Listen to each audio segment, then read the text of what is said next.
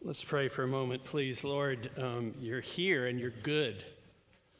We pray, Holy Spirit, that you would knock away every barrier that would keep us from encountering you today.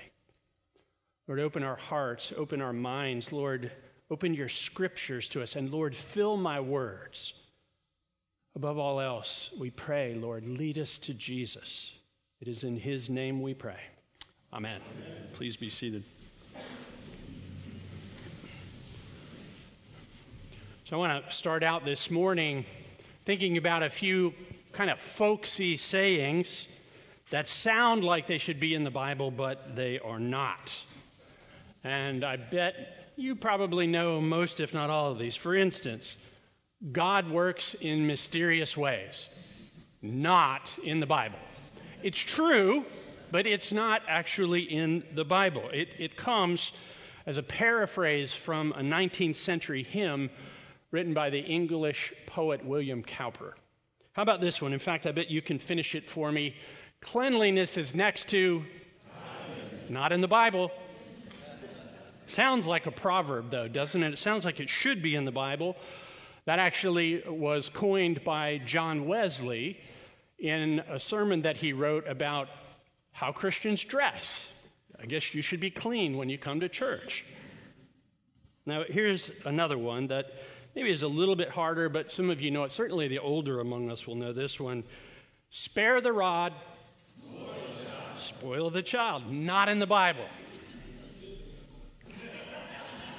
It actually comes from a Bible verse. It comes from the book of Proverbs, chapter 13, verse 24. The one who withholds or spares the rod is the one who hates his son. In other words, the parent who doesn't discipline their child doesn't actually love their child well. You guys know this one too. Finish this for me. God helps those not in the Bible. Now, here's the thing. At least half or more of you don't believe me when I say that's not in the Bible. And the reason I know this is because in 2017, Barna did a survey that found that 52% of practicing Christians strongly agreed that that one is in the Bible. But it really isn't. It was coined by an English politician in the 1600s named Algernon Sidney, and it was made really popular by Ben Franklin in Poor Richard's Almanac. And I got to say, God helps those who help themselves is a blatant contradiction of everything the Bible says. So that's a really bad one we need to get rid of. Literally, there are verses that say exactly the opposite. I'll give you one. Romans 5:6 says, Christ died for us when we were unable to help ourselves. That is exactly the opposite. But that is the gospel. And if you will allow him, he will not only help you, but he will save you to the uttermost. But you got to let him. Now, one more, and you can finish this one too. God won't give you more than you can handle, not in the Bible. In fact, I would say that God often gives you more than you can handle. He doesn't do it to hurt you. He doesn't do it to damage you.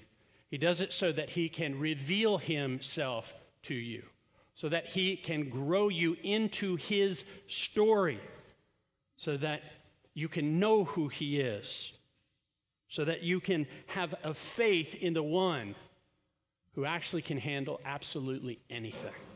And I would say that the gospel lesson that Laura read for us a few moments ago from Mark chapter 4 shows us exactly that God often does give us more than we can handle. So if you want to take out your scripture sheet, they're more like scripture cards today. Or if you got a Bible app or you've got your Bible, or you could probably look on the screens. Let's take a look at the text starting in verse 35. On that day, when evening had come, Jesus said to his disciples, "Let us go across to the other side." And leaving the crowd, they took him with them in the boat just as he was, and other boats were with him. Now let's get a little bit of context. Jesus has been teaching all day on the shores of the Sea of Galilee. He's probably wiped out, crowds were constantly there. He would often teach for probably hours at a time. And the Sea of Galilee isn't actually a saltwater sea, it's a freshwater lake. It's roughly 14 or 15 miles long. It's about 7 to 8 miles wide. It's 700 feet below sea level. And coming up out of the Sea of Galilee, in the region around it are hills that move about 2,000 feet up. To the north is Mount Hermon, which is over 9,000 feet high and is often covered in snow. And so the cold air is coming down from the mountain and the warm air coming up from the sea do what they do around here too. They clash, creating huge thunderstorms, massive squalls that can come up very quickly. Now, the Sea of Galilee is generally calm and tranquil most of the time, but it could become incredibly treacherous. Seas like 10 to 15 to even 20 feet high. Big waves. Sounds like good surf, but... And I think in that sense, it's a lot like life, right? Calm and tranquil a lot of the time, but with big storms that come often when you're least expecting them. And in this room right now, we've got people experiencing both of those things. Some of you are sailing through a season of calm and tranquility, and others are in the midst of a storm.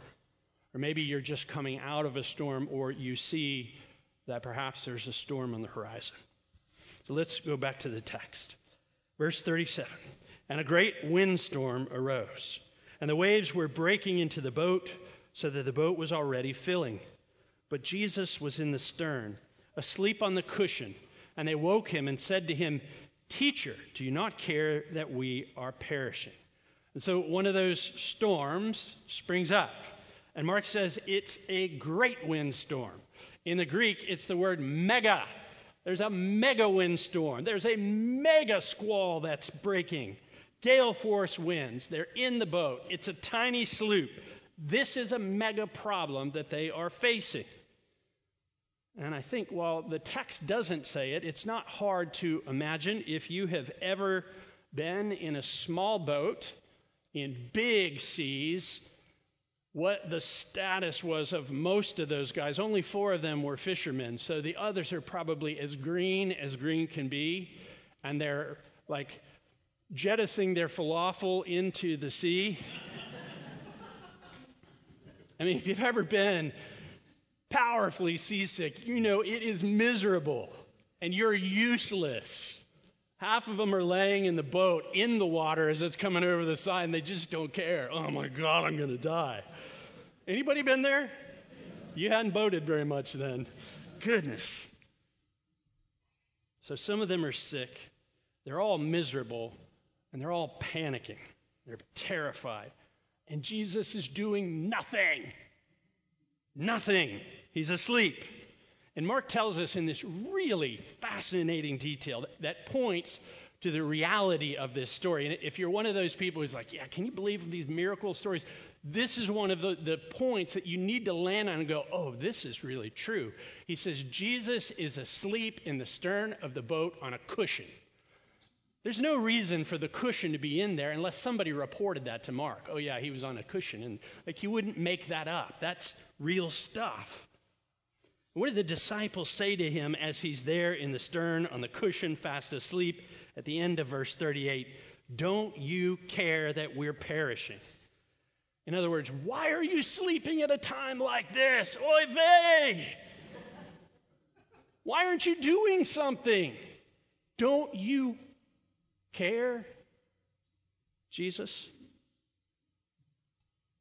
Isn't that what happens to so many of us when all heck breaks loose, when the storms are raging around us, when life is spinning out of control, in the midst of some catastrophe, some sickness, some report back from the doctor of a diagnosis you hoped you would never have, or when a child's sick or a friend you deeply love is just life is collapsing. Where are you, God? Don't you care? Are you asleep? See, God will give you things that are too big for you to handle. Doesn't mean he causes all of them, and he doesn't do it to hurt you. And it doesn't happen because somehow he gets some kind of perverse joy in seeing you suffer, seeing you miserable. That is a bad view of God. It's because that when things seem too big, when they're too much to handle, there's several things that happen. The first is this. We recognize that we are not in control of our own lives. Despite what the pithy saying is, I'm the captain of my own ship and the master of my own destiny. No, that's not true. And of course, I think that's part of why everybody's so angry in our culture right now. It's more than politics. It's more than vaccinations. It's more than inconvenience. It's because everybody is out of control. And we're not used to feeling and seeing the truth that we're out of control. And so people lash out when they're out of control. And unfortunately, we aren't seeing a lot of people turn to the Lord. They're just getting angrier and angrier and angrier. Now, a second thing happens when things are too big to deal with, too much for us to handle, is that those diseased, unbelieving parts of our hearts toward God surface. That is the time when what you really believe comes up. Maybe God isn't powerful. Maybe God isn't good. Maybe God isn't real at all. Maybe God doesn't care about me. Maybe God doesn't really love me. They come up in those times. What you really believe tends to surface in the crisis. And thirdly, when things are too big, like when we're in these places that are just way over our heads, what we see is where our lack of experience of Jesus Christ limits our belief in Jesus Christ. Our lack of experience limits our belief. Like his word and his directions to them are clear. We're going to the other side of the lake. But they've never experienced what they're going through right now, so they're having a hard time believing his word. They've never experienced this before. So they're having a hard time trusting him in the midst of it. What they really believe is starting to come out. The lack of experience is limiting his word. So it works like this in our life. Oh yeah, I believe in healing, but then do we pray for healing? Or is that our last ditch effort? We say Jesus is Lord, but then chaos reigns and we bite the heads off of everybody around us and have no peace at all. We say, yes, I believe God forgives, but then we're in a situation where somebody has wronged and hurt us, and we're called to forgive in the same way that we have been forgiven. And then it's like, I don't know. We'll go back to the text. Verse 39. And Jesus awoke and rebuked the wind and said to the sea, "Peace, be still." And the wind ceased, and there was a great calm. He said to them, "Why are you so afraid? Have you still no faith?" Jesus commands, and it is so. He doesn't work himself up. He doesn't pray and fast for 3 weeks or 40 days or whatever. He doesn't even call on the name of God, Yahweh, Almighty. He speaks, and it is. He commands, and it is so. Peace, be still. He's acting from his true identity. He is man. He is God. And it really kind of sounds like a parent, disciplining a child that's losing it, right, or out of control. So I remember, maybe some of you have been this person or in this situation.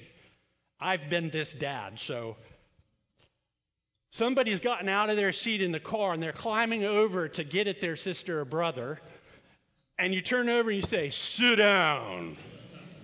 Right? Dad voice. Sounds some version of that. Hopefully yours is godlier than mine. And it's this word of command. You're about to die, sit down. And it is so. with certain kids. But it's that kind of thing that's going on here. And what happens? The wind ceased. Okay, that's fine. You could say, well, maybe that's a coincidence. Maybe Jesus said it and the winds coincidentally, stopped blowing. But there's more. It says there was everybody say great. There was a great calm. It's the same word, mega. There's a mega calm. There's a mega calm. It's not just a little calm.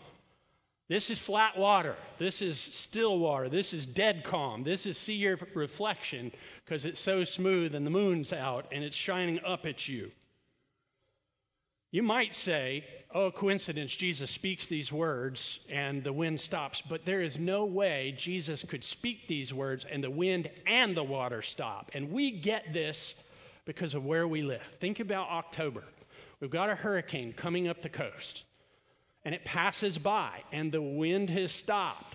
The water doesn't stop when the hurricane has come by. Oh, it will eventually. But actually, the waves are better, frankly, for us surfers out there, right? It's on the backside of the hurricane when the wind is dropping that the waves are fantastic. So we understand this. They don't go in sync, but when Jesus speaks, peace, be still, it is so. The wind and the waves stop, and there is a great calm. Now think back to our His Story series, if you've been with us in the fall. Remember other places where we saw the water behaving in accordance to the command of God? Remember the Exodus? Remember the Red Sea? The Hebrews are fleeing from the Egyptians, and God causes the water to stack up so that they can go through on dry ground. And when they've gone through, and the Egyptians who are going to kill His people and destroy the seed and the line of Messiah are coming through the water, God causes the waters to recede and drown all the enemies who are seeking to kill His people. Sounds a lot like that. And there are certainly others. The ancient people understood that only God had power over the sea. That's why in that lesson we heard from Job, right? God is now talking to Job after Job spent lots of chapters questioning God and crying out, what's going on? My life's a disaster. And God says to Job, were you there when I laid out the foundations of the world? Were you there when I set limits on the sea? God sets limits on the sea. And that's what we see Jesus doing there. He is absolutely a man. He's asleep on a cushion, but He is God who has entered in. God who has come among us. He is Lord, Lord of storms, Lord of circumstances, Lord of history, Lord of heaven and earth. And then Jesus says to these guys, and I think He probably says this to you and to me also, why are you so afraid? Have you still no faith? He wants them to see who He really is, and He wants you to see who He really is.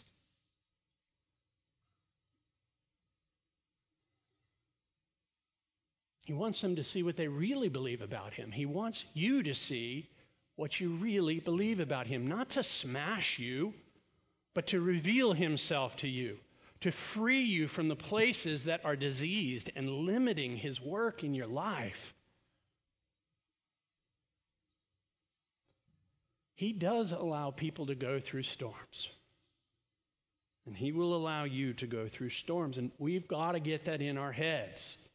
We've got to understand it, not to be afraid of the storms, but so that we're not surprised and panicking when we're in the midst of them. I kind of feel like half the church, not necessarily ours, has really missed that in the pandemic. Maybe 70% of the church. I don't know how much. But man, it seemed like faith crumbled rather than raised up. And I'm not talking about being foolish. I'm not talking about political stuff. I'm just talking about rock solid. He's in this with us. He's got us. He will not let us go. And He will see us through. And He will be there on the other side because He is the Lord of history. And He wants you to know that He loves you. Sometimes He'll make the storm go away. Sometimes He wants to reveal His love to you right in the middle of it. And I think it's often in the middle of those storms when we recognize his love for us that it just absolutely becomes so real in us. He has not left you, and he will never leave you. You can have peace in the storm. Verse 41, Mark writes this, and they were filled with great fear. There's our word again.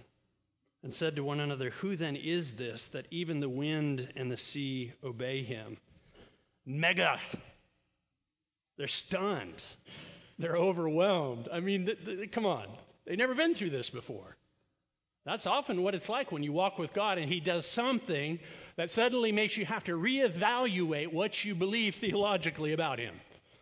Because you've put this little box in place, carefully crafted doctrinal box, and I'm all good with doctrine.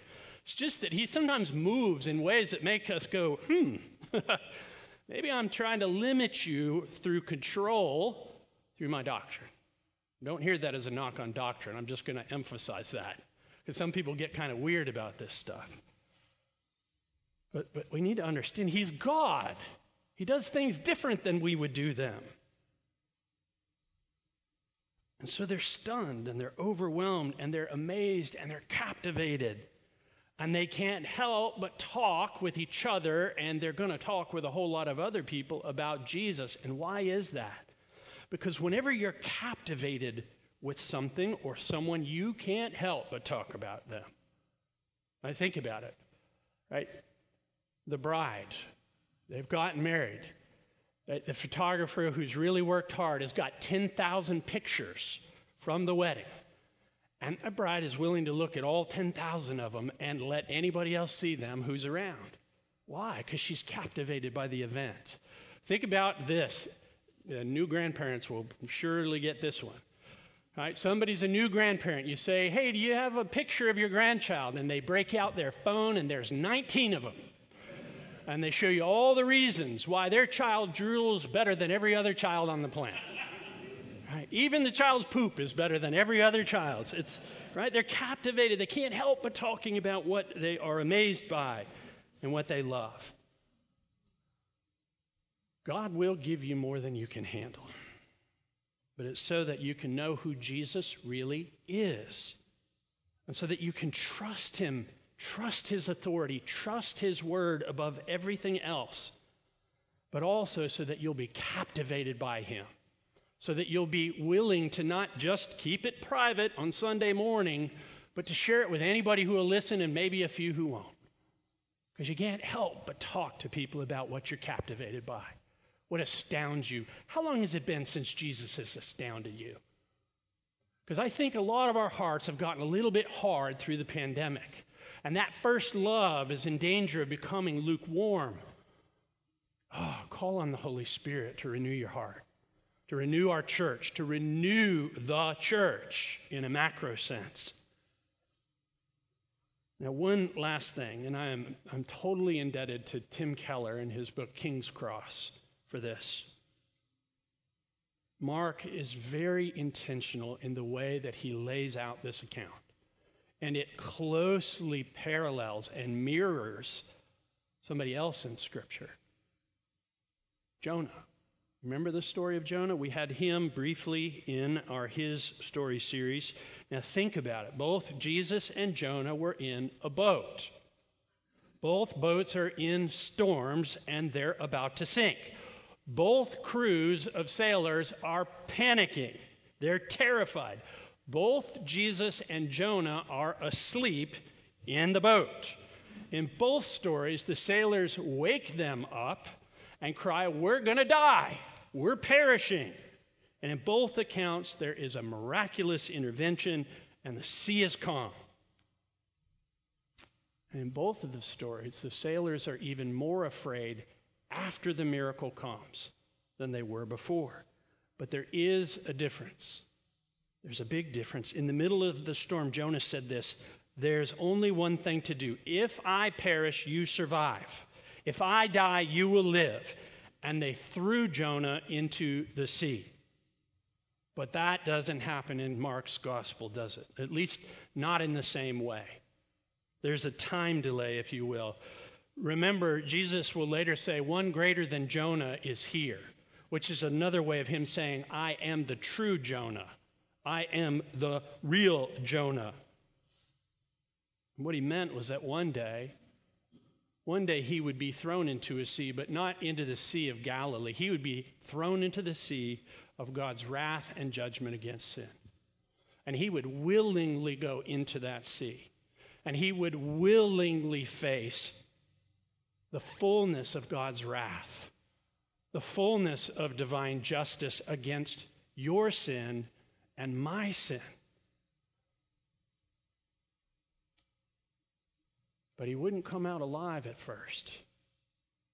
He so fully took that wrath, he so fully bore that justice, that he died.